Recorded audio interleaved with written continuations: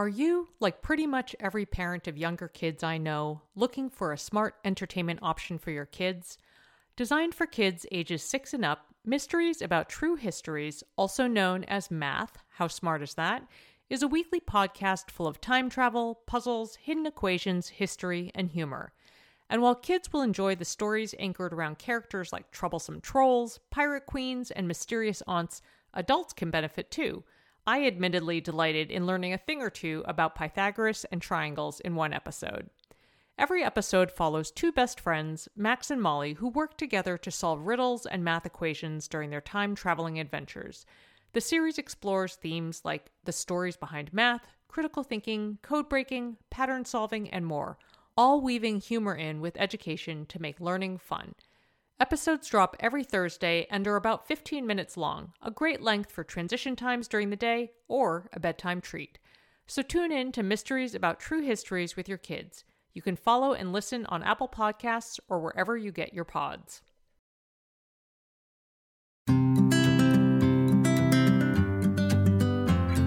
Welcome to the Edit Your Life podcast. I'm Christine Coe. And I'm Asha Dornfest, and we're here to help you edit the unnecessary from your life so you have more room to enjoy the awesome. We share practical ways to declutter your home schedule and mental space without getting bogged down by perfection. And we believe that baby steps are the key to getting there. Hello, friends. I am very excited to welcome Meagan Francis. Hi, Meagan. Hi, Christine. I'm so excited to talk to you. I'm excited to talk to you too, and I'm a little shocked that this is the first time, I don't know, that you and I are pairing off, because I think, well, I'll have you talk about your various ventures, but I know that you have a podcast, obviously. Many of our listeners probably know about the Mom Hour with you and Sarah Powers.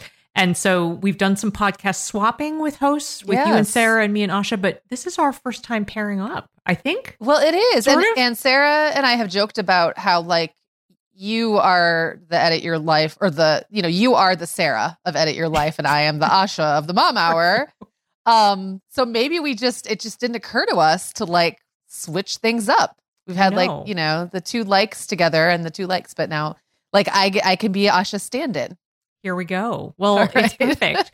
Well, yeah, actually, you are the first guest host after Asha's announcement of taking a sabbatical for the summer. Yeah, so it's kind of fitting. It's just perfect. It is fitting. Nice. But listen, I'm probably getting ahead of myself, and I would love for you to give a little bit of background for the listeners who don't know you already and are not already in love with you. I would love for you to share a bit about your background and, how you have gotten to the place where you are, what I call podcast boss lady. Oh, well, I like that title. I have been what do they call it, content creator since my early 20s, actually. Started as a freelance writer, wrote for magazines, wrote a few books, started blogging. And I think that's when you and I met. Yes. We both were doing mom blogs for years and years. And then sometime in that, I don't know, I figured why not change things up again and start a podcast. And this was in 2012. I started a podcast called The Kitchen Hour, and literally all I knew about podcasts is that I liked to listen to podcasts when I was making dinner in the kitchen, and that maybe if I made a podcast, other people would listen to it while they were in the kitchen. That was it. That was the whole premise. And it was really funny. I'd have people email and say, "Is it okay if I listen to it while I'm folding laundry?" And I'm like, "Yes, you can listen to it whenever you like." So I did that, and I had a couple offshoots from that. I did a style podcast for a while with Shayna from the Mom Edit. It was Mom Jeans for a while, or Ain't No Mom Jeans, and now it's the Mom Edit. And then I also had the Home Hour. So I was just playing around with podcasting, and people weren't really listening as much then. People were starting to catch on, but it really hadn't taken off yet. And then Sarah Powers, who I'd gotten to know through blogging, and she had worked on my blog with me for a few years, we decided to start the Mom Hour in 2015. So it's been 5 years, which is incredible. Yeah. 5 years. Yeah. Well, and that's the one that took off, and she's really she compliments me so well. And I don't just mean that we complement each other really well as hosts, but her skill set, and just the way she is, has allowed this podcast the mom hour to actually thrive and grow and be consistent, because we just kind of balance each other out. I'm a little more loosey-goosey and she's more organized and detail-oriented, and she keeps me on track. She does. So. Yes. Well, I just said it a minute ago, but truly, I love you two. Just, first as friends. I will say, Meagan, that I do remember actually the moment that you and I connected, and it was on Twitter. Oh my gosh. Okay. Yeah. And it was just, because, and I just want listeners to know, I mean, obviously you are squarely in the podcast lane right now, but as you mentioned, you got your start as a writer, and your writing has always been so insightful and thoughtful and, multidimensional. So I remember falling in love with you as a writer way back when. It was probably, 2006 or 2007. So it's been fun to kind of like go on this ride with you as we've developed different things. And, you and Sarah, I should tell listeners, have just been incredibly kind and generous and wonderful as we got our start with Edit Your Life, and just all along the way as friends and colleagues. So it is really just delightful to have you here today. Well, can I share my first memory of seeing you in person? Sure. Was we were at, I believe, probably Mom 2.0, maybe Blog Her. I can't remember which one. It would have been before Mom 2. It would have been like maybe it was a Blog Her, because I think it was earlier than that. And I had a little, I had crushed on your writing, and you had this amazing brand. And I thought you were one of the cool kids, one of the blogging cool people. And I was walking down a hall and I heard Meagan Francis, and I turned around and there's Christine Coe, and she's talking to me. And I was like, I was actually like a little, I don't know, dumbfounded. Not that I thought you were going to be mean or anything, but you were just Oh, and you know how sometimes those conferences can feel a little intimidating, and I think a little bit, yeah. So so that was a big boost. And then you had a live video show. I not did. live, but it was my a video goodness. show for a while. I forgot about that. Yeah, Life.Style with Christine Coe. I completely forgot about that. Yep. Well, I was on it once. I know there were so many iterations. Well, okay. Anyway, this is crazy, crazy walk down memory lane. But what I wanted to talk about, and I love we're all on the same wavelength, but I wanted to talk about summer. And I know that you and Sarah recently did an episode. We'll link it up in the notes. It was about adding a little more structure after, in your words, perhaps going a bit feral during the final school stretch of the pandemic. I totally get it. So I definitely recommend that people head over there, garner some wisdom, get some thoughts about structure.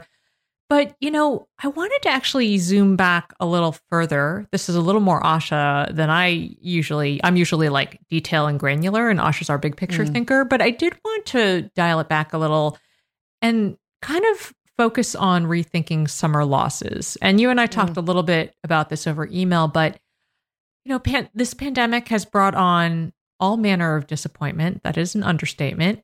All of it valid.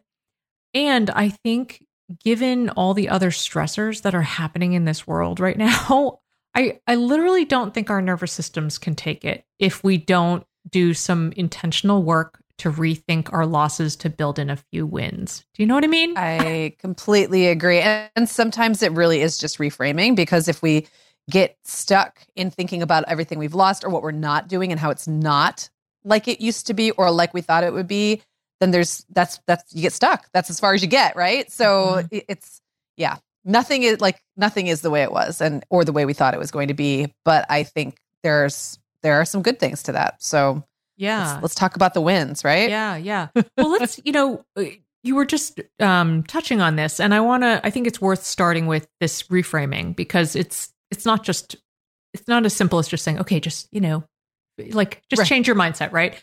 But so I wanted to be a little more explicit about that. And I really do want to acknowledge that with ourselves, with our kids, that we just have to acknowledge that this summer is going to be different. We can't even attempt to replicate the experiences that we had all been hoping for. It's kind of like, I like to liken it to A birthday card parade for a kid is just not going to be the same as a laser tag birthday party in person. Right. Nope. It's not. It's just different. So I think that's really important for people to keep in mind, mostly to like take the pressure off ourselves as we sort of rethink how we're going to make summer happen.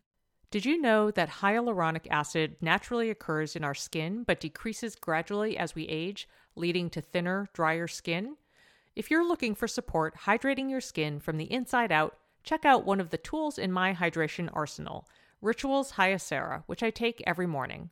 Ritual's products are tested and validated by a third party for allergens, microbes, and heavy metals, and Hyacera is clinically proven to reduce fine lines and increase skin smoothness in 90 days. They also engage in industry-leading sustainability standards and are a female-founded B Corp, which means they hold themselves accountable to not just their company's financial health, but also the health of people and our planet. Want to join me in hydrating from the inside out? Start Hyacera to help minimize wrinkles without compromising on clean science. Hyacera from Ritual is a clinically proven skin supplement you can actually trust. Get 25% off your first month for a limited time at ritual.com/edit. Start Ritual or add Hyacera to your subscription today. That's ritual.com/edit for 25% off.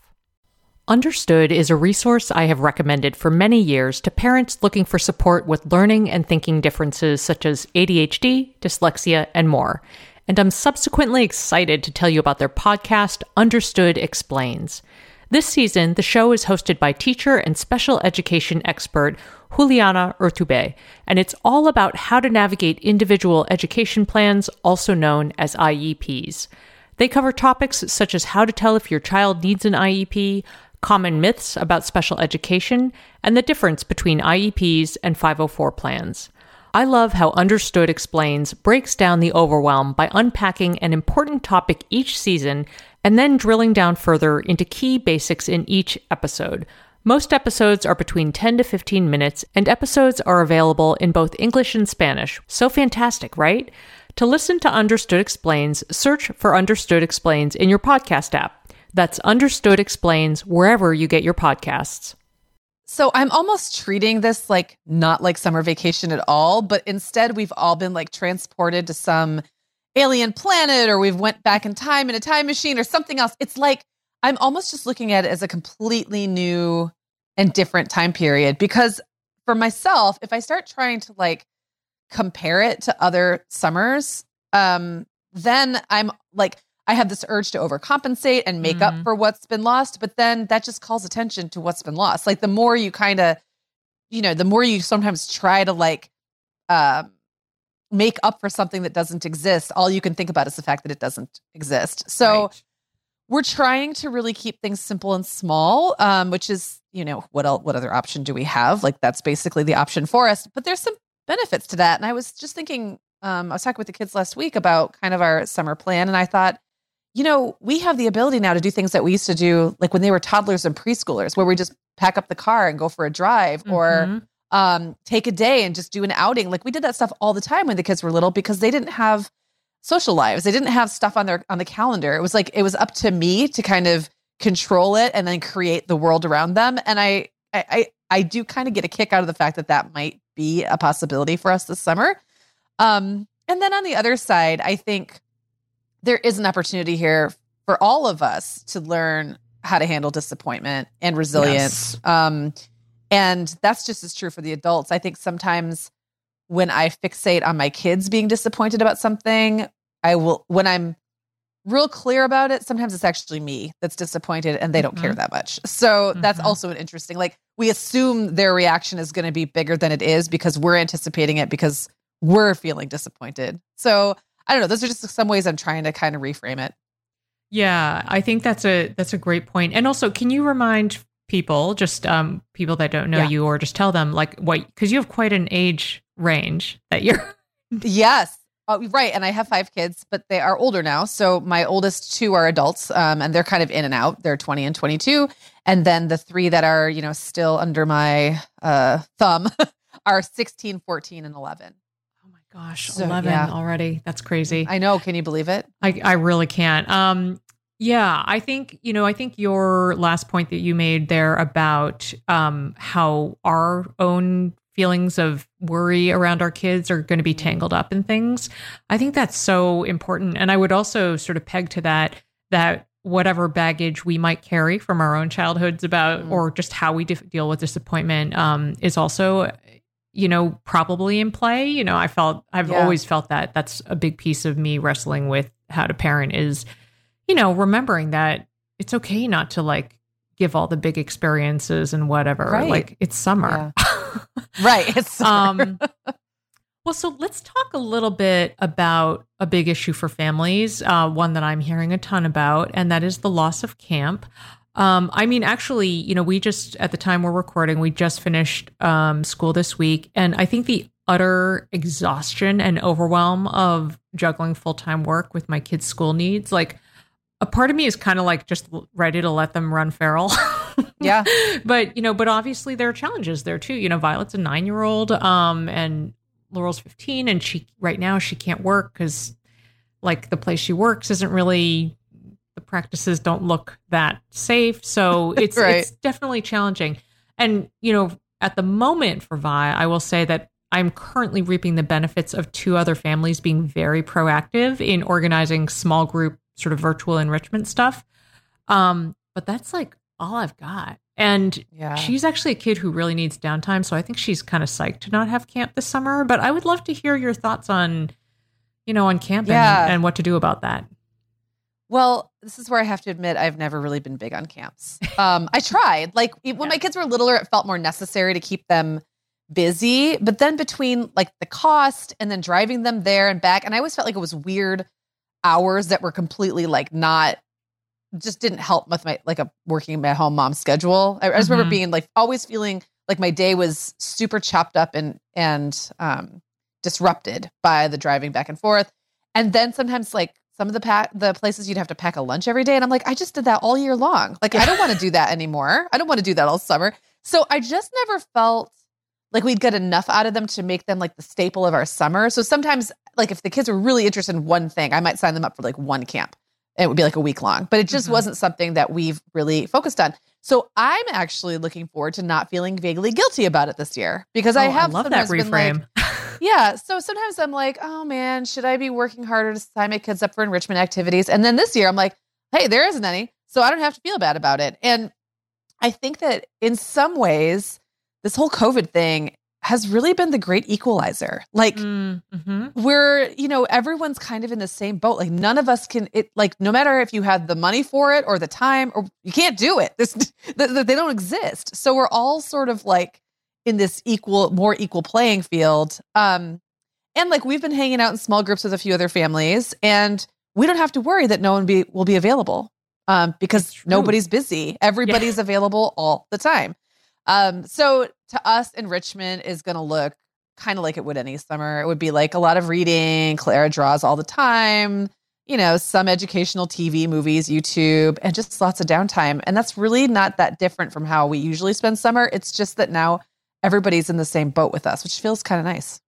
Yeah, that's great. I'm actually also going to look at it as an opportunity to, do a couple things with my kids that maybe I normally wouldn't have I should underline because it's important that I would find enjoyable. Like, I think I'm going to sign up for like a watercolor class and, do it with Vi. And it's funny because there's a kid's version and then an adult version. And I read the descriptions and asked her which one she wants to do. And she's like, oh, I want to do the adult version. Oh, I love that. Of course she did. Of course she did. So that's really interesting. I will say, I think that I got a dog during a puppy. So I kind of figured that was sort of like the cost time trade-off for summer camp is, now we have this dog to take care of. So right. Dog needs a lot of care. And that's a good learning. It's a good learning opportunity. Yeah, absolutely. So, yeah. All right. Well, let's talk about travel because this is a big one. And I think I know personally that one of the big losses I am anticipating is that every summer we convene in Maine to vacation with our very, very dear friends. They live in London, but they have a place in Maine that they rent out and visit during the summer. And I'm just assuming that's not going to happen. So, pending visiting rules of other states around us and health status and what have you, I just think we'll probably be doing car trips to places with very few people, like the woods, or maybe socially distant reconnection with family and friends we haven't seen. I don't know. We actually haven't really made any plans because everything feels so uncertain. So I'm curious, like, what you've got going. Well, what's interesting, in the summer, we don't typically travel that much, but we always do one. Well, for the last few years, we've done one big trip with my two brothers and my sister and all their families. So that's like 16 kids total, many of them adults now, but there's a lot of us. And then like weekend trips and like little camping trips and things like that. So I don't know that will change too much. What's been interestingly different is usually for me, March, April, and May are the heavy travel months. Mm-hmm. I usually would have gone to several conferences. We had a trip planned to Clara and I were going to go out and hang out with Sarah and her daughter, and it was a real bummer to have to cancel that. It was a big bummer. So we kind of already went through the phase where we would have been traveling and weren't. And what's interesting is my garden went in this year because I'm always at a conference when like the best weekends are for getting things planted and like cleaning up the yard. And then I come back and, like that post-conference catch up, like where you're just, yes. So I never get to it. And this year I'm like, oh my gosh, I actually had time to like get my yard looking nice. And like, I did all this stuff that I usually wouldn't do. So that was kind of fun. And now that I'm looking forward, we did go ahead and plan the up north camping trip with my siblings and their families. And that's it. That's all we've got. But what was really interesting is that usually it takes a long time for us to all come up with a week that we're all available. Like it's a real chore. And I usually get really grumpy because somehow I become like the family go-between who's like talking to all the different parties and trying to nail it down. And this year it was like everyone's calendar was completely open. So we just picked a week that we thought the weather would be good. That's about it. Like, so that was really easy. And then my sister lives a couple hours away. I'm sure we'll go visit her a few times, but I just think we'll be staying closer to home. Yeah. And that's okay. I'm glad you brought up the, the thing you mentioned about your garden, because I do think that, this would be a time, like if travel's not happening for whatever reason, to kind of like just lean into those things that you've been wanting to do around the house that you just usually don't have time to. And, and especially if it's something with like a pretty payoff, like gardening. Yeah. I know I felt like that with my spice cabinet. Like we had been living in this house for like 10 years and it's been bugging me for 10 years, but it wasn't until the pandemic that I got around to like fixing the problem. And it was very satisfying. I love that. Well, and Sarah and I have joked on the Mom Hour a lot about all the bird watching and squirrel watching we've been doing. And I know that's like an internet meme now, basically, but like, just buying a couple bird feeders and taking the time to hang them up, like getting them, instead of just always thinking, gosh, I wish I had one, actually like taking the step of buying it and then hanging the thing was something like I usually just don't get to. And it's a silly little thing. It took me half an hour, maybe start to finish, but I did it. And so now I've got all these birds like lurking around my window and a squirrel who's stealing all their seeds. And it's just one of those little things that you might not get to if your calendar is super booked. And right now your calendar is probably not. So there is an opportunity in that. That is true. Can I just want to share one, like just funny, this doesn't have to do with summer, but something I was talking to a friend about recently is that it's incredible to me how the pandemic has shifted my sort of threshold for doing things out in the world, because I'm pretty limited. I'm one of these people who, even if things are opening up, I'm not going out. And, and so anyway, we had like an end of school, car parade for Violet's teacher. And then I did have to book an appointment to get James the dog groomed. And I was like looking at the calendar and I was like, oh, I don't think I can do two things on that Saturday. I don't think I can do like the dog grooming and the parade on the same day. Yeah. Oh my gosh. I got to stick to one thing a day, if that. So that's funny that you say that, because every time I look at my calendar, if there's more than one thing on it for a day, I get stressed. Like, and I had a time block. I don't know if you're familiar with those, but it's like basically you kind of chart out what your week looks like and you block off certain chunks of time for different activities. And so I had one back in the fall and it was very, very busy. And then I completely ditched it when we went into pandemic times because there was time had no meaning. And then I decided to kind of revisit it. And reshape it for my summer just so I can kind of keep moving forward on things, right? And I looked at it, I'm like, oh my goodness, did I really used to do all this? Like this many different things in one day. And so it is now like, it used to have so many colors. It was like 8 different, it's color coded. It was like 8 different colors that represented different kinds of activities. Now there are 3. Yeah. 3 colors. And like the entire day will be like 1 color. It's just completely different. And I think you're right that like we've just gone into like our dens, and now like just the brain space is not the same. Yeah, it's so different. Yeah. Well, this is so interesting. And we have more to talk about, which I'm very excited about, some of the things we're going to hit on in the back half of this episode. And we will do that after a quick break. I'm Margaret. And I'm Amy. And together we host the podcast, What Fresh Hell? Laughing in the Face of Motherhood. Margaret, I would say you're sort of a where are my keys kind of mom. Correct. Sometimes a where are my kids kind of mom. Well, you're, Amy, more of a we were supposed to leave 35 seconds ago, mom. I mean, touche. In each episode of What Fresh Hell, we come at a topic from our usually completely opposite perspectives. I bring the research. And I bring kind of the gimlet eye. Like, is that research really going to work, people? And almost 10 million downloads later, we're still laughing. We also talk to experts in the parenting field, plus parents with stories we can all learn from. We make each other laugh, we challenge each other's assumptions, and we have what we think is the best parenting community on the internet. Check out What Fresh Hell? Laughing in the Face of Motherhood wherever you listen to podcasts.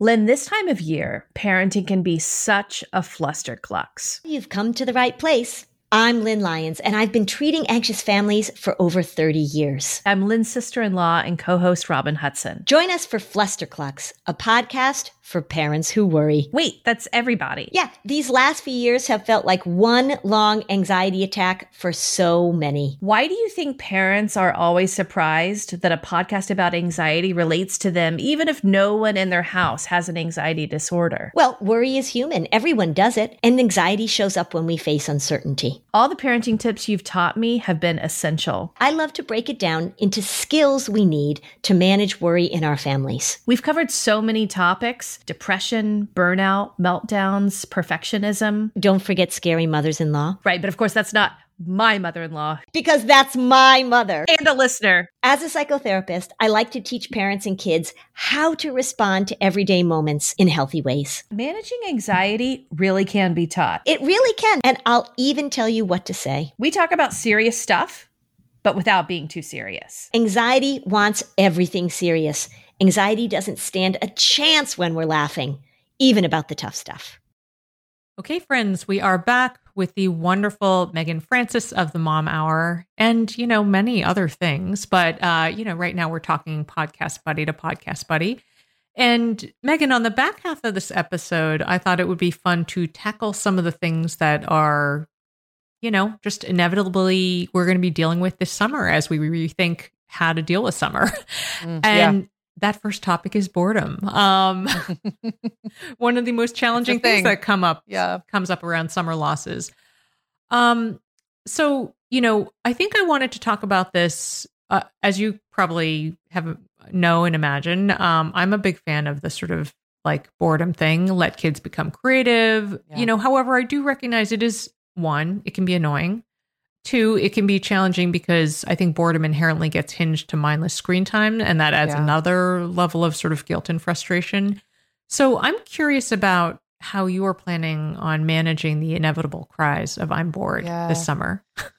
Well, I have a thing I like to say, and it's, you're bored? Oh my gosh, that's so great. I've got this list of stuff I need done around here.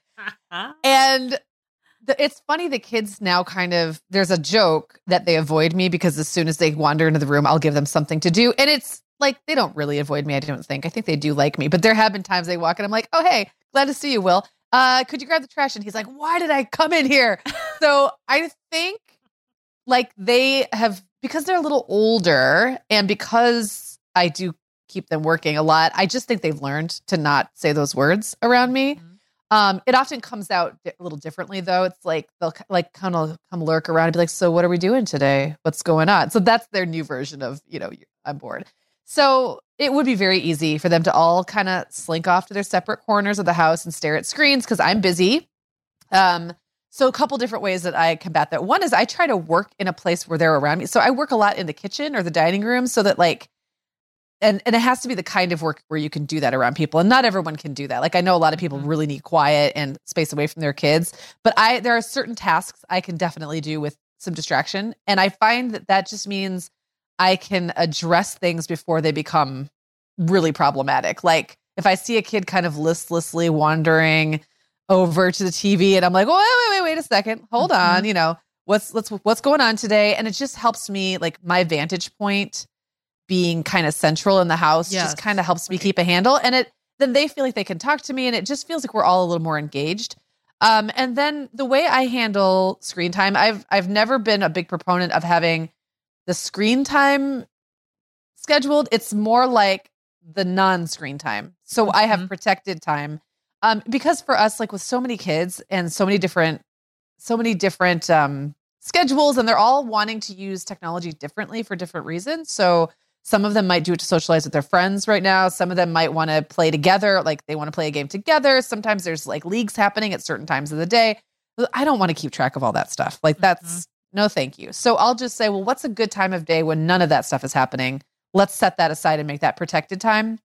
And then I just need to make sure that then I step away from my screen during that protected time so that we're all engaging with each other. And then I feel okay about it. Then it's like, right now screens are just a little bit more of a fact of life than they needed to be 5 months ago, 6 months ago. So I'm trying to kind of give myself a little leeway on that. Yeah, I love that idea of protected time. And it's just, it's almost like thinking about it in terms of negative space and just sort of building in those buffer zones around. Yeah. I feel like it frames it a lot more positively, which is really good. Yeah. I feel like around here, and I've mentioned it, on this show a couple times, but I'm a big fan of like, okay, you have to do something for your brain, something for the body, and something for the house today. And then once you do all those things, everything else is kind of gravy. Yeah. It's just, I don't know, sometimes simple parameters are, I know some people need a lot of structure and, sometimes that's also hard because it feels like you're managing more stuff, Right. And that's the thing. I don't necessarily want to police or I don't want to become my kid's technology manager. Like I've got enough on my plate. Yes. Right. So it's more just like letting them know that the way I want us to live is not to be in front of screens all the time. How can they help me with that? And also giving them other things to do. And I think this is a great time to start leaning in on kids building those independent skills too, because if you feel like they understand how to, and this depends a lot on where you live and like how safe you feel about this kind of thing. But if you know that they're capable of going to the playground without you or whatever it is, going outside, even if they're littler and just playing in the yard, then you've got one more place to send them when they're bored.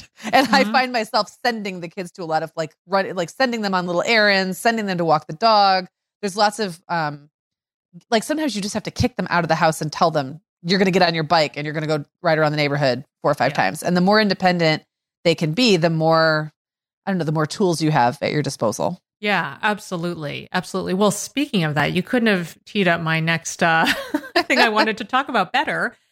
And as I'm sure our listeners know, I will never, ever tire of pushing families to get their kids to be functional human beings by way of chores.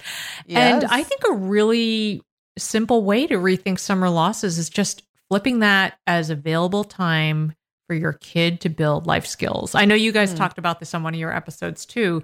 And I'm curious if your kids, picked up or amped up any life skills during the pandemic. I would say that for us, one of the greatest benefits has been my daughters cooking more. And they're comfortable in the kitchen, but even more, like really leveling it up. And I will say there was one afternoon around here when they could tell I was incredibly stressed and grouchy, and they scrubbed my shower. I was like, what is even happening? That's you amazing. Are speaking my love language, children. I love that. Oh my gosh. Well, nobody's done that for me lately or ever. But I will say, I don't know that my kids necessarily picked up any new skills. I think one thing we all got better at as a family, though, was that we got better at maintaining our household systems.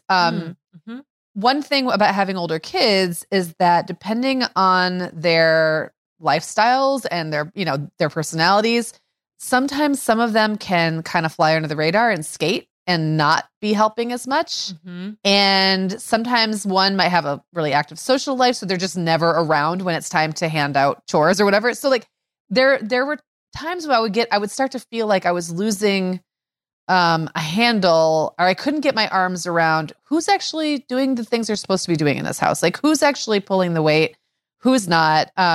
Things would slip, like trash wasn't getting to the curb the night before it was supposed to because the kid who was supposed to be doing that was at, swim practice or whatever. So we definitely streamlined all those systems. And when everyone's trapped in the house together, you can figure out a lot about everybody. You figure out who's eating stuff out of the snack drawer when they're not supposed to be. Like you figure out everything because everyone's there all the time, right? There was no one coming in and out. Nobody was like gone at their friend's house all day. So that was interesting. We also moved into a house this winter that has a pool, like an in-ground pool in the backyard. It's very nice. But like the pool was like a whole new world for us. And we didn't know what we were doing. We all had to, like, as a family project, come together to get this pool ready. And that was great. Like we all had to learn. First of all, it had a weather cover on it, like a big tarp. And as the snow melts, the tarp gets full of like gross leafy water. And we're like, what are we going to do? So we're all bailing. We had a bucket brigade and we're all bailing water off the top. And then we had to figure out how to get the thing off the pool because it weighed 1 million pounds because we couldn't get all the water off of it because it kept raining. So like it was just every day we had to go out and spend like an hour doing something for the yard or the pool and the pool deck. And so, yes, we finally got it open last week. The water was completely black when we opened it. We're like, oh no, what do we do? And then we learned how you shock it and clean it. And so we all did that. And now we went in it yesterday. It's beautiful. And so like it was like this family project where we all tackled something we had no idea how to do. And we all like used our brains and muscles and made it happen. And like, how satisfying is that? It was really neat. And if it were normal times, we wouldn't have all been around all the time to work on it the same way. So that was a benefit. It's kind of, this is sort of the modern day version of Little House on the Prairie and, prepping the harvest. It is. And the pool. Yeah. But let me ask you, you're talking about systems and really developing that. I'm just curious, was this just a verbal thing or did you write something down so people knew kind of what their roles were? I just want to get a little granular there. Well, I'm not a big systems person, Christine. So for me, it's much more on it's the way I manage my household tends to be more fly by the seat of your pants. I always know what needs to be done. And then I'm delegating and I'm delegating and I'm delegating. It's often just like, someone walks in the room, this thing needs to get done. This person does that thing. What I started to change a little bit was the expectation. Like, Clara, you are always going to be the person who scoops the cat litter. Oh, and you are always going to be the person who picks up the dog poop. William, you are always going to be the person who takes the trash to the curb. And I didn't write it down, but it was like verbally, I had to say it that clearly. Like, I'm not asking you to do this once. This is your job now. Yeah. So remember next time. But as we know with kids, that doesn't mean I'm off the hook and I never have to remind them. I will have to remind them for quite some time because they'll forget. Or they won't want to get to it and then they'll go to bed and it doesn't get done and then I'm grumpy. So there's still a lot of reminding happening. And then I do have like every day, like a punch list that's written. I leave it sitting on the kitchen counter island. And it's like, here are the things each kid has to do today that are on top of those usual things. Mm-hmm. So these are the things like, something that came up that needs to get done, do that thing. So we have that as well.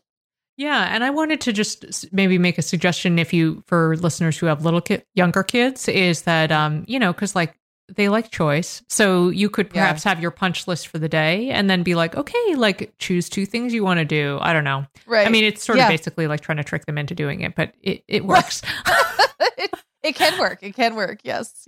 And the other thing that I think maybe Sarah and I talked about this in our episode about that you referenced, the structure one. One thing that, it was a different one. We did one about happy household management recently. And one thing I did say that I try to do is give my kids chores, but then be respectful of the manner in which they want to do it and the time that they want to do it. So as long as it gets done and they know that it has to get done, like I'm not going to then ride them around the house and, and nag at them. Like it's like, this needs to be done by this time of day. And I'll explain sometimes like, I need this done by 6 because if you don't say unload the dishwasher, then I can't load stuff into it as I'm making dinner or whatever the thing is. Like sometimes I have to say like, so this time I really need you to get on it because this other thing is contingent on this being done. And then when they know that, they're like, oh, okay. And they'll do it right away. It's just, you know, they want to use logic too. And sometimes they think they're smarter than us and that their logic makes more sense. And I have to like take the additional step of explaining why, like why it is that way. And then, you know, once I've done that, then they're usually reasonable about it and get it done. So, yeah, well, I think that's an important point too, because one, you know, kids are not going to have the same sort of mental timeline that we are for, and also like they're not, this is one thing I personally have had to work on a lot is sometimes I expect people to read my mind, you know, which is obviously not fair. So like the more explicit you can be and the less festering. And I mean, nagging is not fun for anybody. So I think, be more explicit. I think that's great. And they're also not always motivated by the same things we are. Like, why would they care? You know, it's, they don't have, someone one time, I remember this conversation I was having in a parenting group a long time ago about natural consequences. And I was saying there are things where natural consequences do not work because the consequence is of no consequence to anybody but me. Like I'm punishing myself because they truly don't care if their socks are on the floor. Like there's not naturally going to want to fix that because it matters to me, but it doesn't matter to them. So that's something I've had to kind of come to grips with. Like not everybody cares if the house is run the way I want it run. Yeah. So it's kind of on me. Yeah. Yeah. All right. Well, I want to talk about teenagers. You know, as I mentioned at the beginning of the episode, one thing we are dealing with is what to do about work. I mean, Laurel really wants to go back to her job, but it's, you know, it's a food place and they have not done very much in terms of protecting their employees from what I can tell. And that worries me, obviously. Yeah. And, you know, then there are other things like I know, you know, kids wanting to get their driver's licenses, whatever. So I'm curious, since you have a bunch of older kids, like how are you coping with this? Oh, it's rough. Yeah. William's in waiting for his license because we were right about to get like the phase 2 where he would have actually gotten it. And of course now you can't do that. And like, so everything feels like it's on hold. In particular, Will, my 16-year-old, I'm just giving him like so much grace around this because he didn't do anything with anybody for 3+ months. And he's a really social kid. And now like he wants to kind of be out and about. Like the weather is beautiful here. He's got a small group of buddies that are starting to get together. Michigan's doing really well. And so it's like, it's this kind of balance between like, so now I don't want us to just all like go back to life the way it was before. People are still being very cautious, but it's also like, okay, is it all right to get together for, you know, to go to the beach with your friends? And so I'm letting him do that. And he's got a small group of buddies and they're doing some outdoor events and they've come over and played in the pool. And like basically anytime he asks for something, I say yes, because he's been such a trooper. And so now I'm becoming like the mom chauffeur again, which I didn't do that at all for 3 or 4 months. Right. And now I'm like, oh, you need to be driven somewhere. Oh, okay. And I'm wrestling with the job thing too. Like he really wants a job. And on the one hand, it does feel like a risk. But then there's like that individual family level risk. And that's not my concern so much as the global risk. Right. And like that risk is there regardless. If my kid is the one working on the sandwich line or someone else's kid, like that risk is there. And so it's like, I don't know. I wish I'm just like venting out loud because this is so hard. Like I want my teenagers to see forward momentum in their lives. I don't want them to later look back and feel like they lost a year or 2 of their life during a really important, informative time. I want them to have some personal agency. I want them to be able to save some cash and like buy a car, all that classic teen stuff. But then like there's not only the actual risk, but then the social pressure around it. So there's just a lot. There's a lot.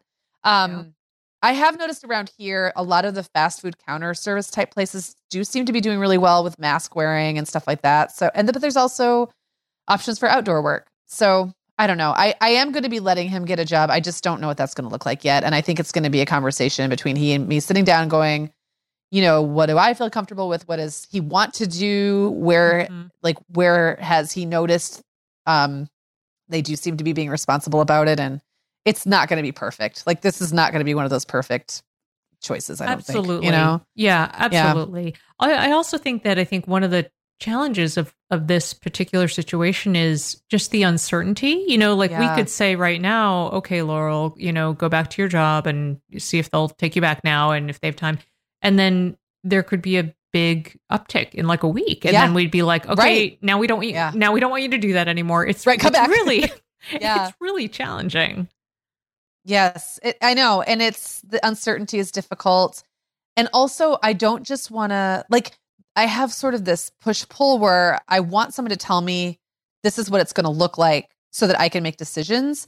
But on the other hand, I know they're not going to do that. So I have this urge to take advantage of things when they're good. Our county got really low cases. We're not a very population dense area. So I just don't know that a spike here is going to look the same way it would in a more populous city. Right. So it's part of me is like, okay, so let's get while the getting's good. Like right now we could do stuff. Let's do it because we don't know in a month if we'll be able to. And I don't want to just keep kicking the can down the road.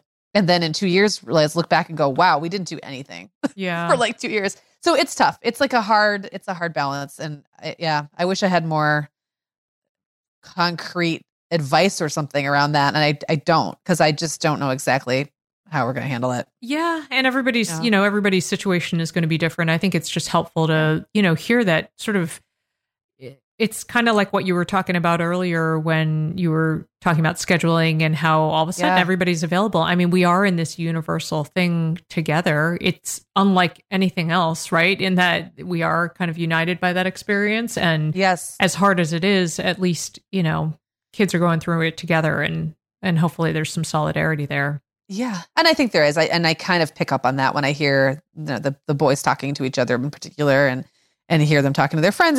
It does seem like nobody is in a bubble, right? Now, like we're all in a bubble, but we're like in the same bubble and no one's like clueless or has no idea that this is going on. It's very much a solidarity and a shared experience. So it's interesting. Mm-hmm. Yeah. All right. Well, wow. We've covered a ton of ground. We need to wrap up this episode. And Meagan, as you know, at the end of each episode, Asha and I like to share what we call Your Next Edit, which is something really tactical that listeners can consider doing straight away, once they hop offline. And I would love to know what your next edit is for this episode. Well, I think if I could think of one thing I've done that I think has helped my brain, it is, and heart and soul, it is to have something to look forward to. And I think that over the past few months has been really hard to come by. We haven't been able to look forward to anything because everything's so uncertain and because our lives got so small and so shrunken down. But right now, I think most people, depending on your area that you're in, your risk level and all that stuff, there's probably something you could find to look forward to.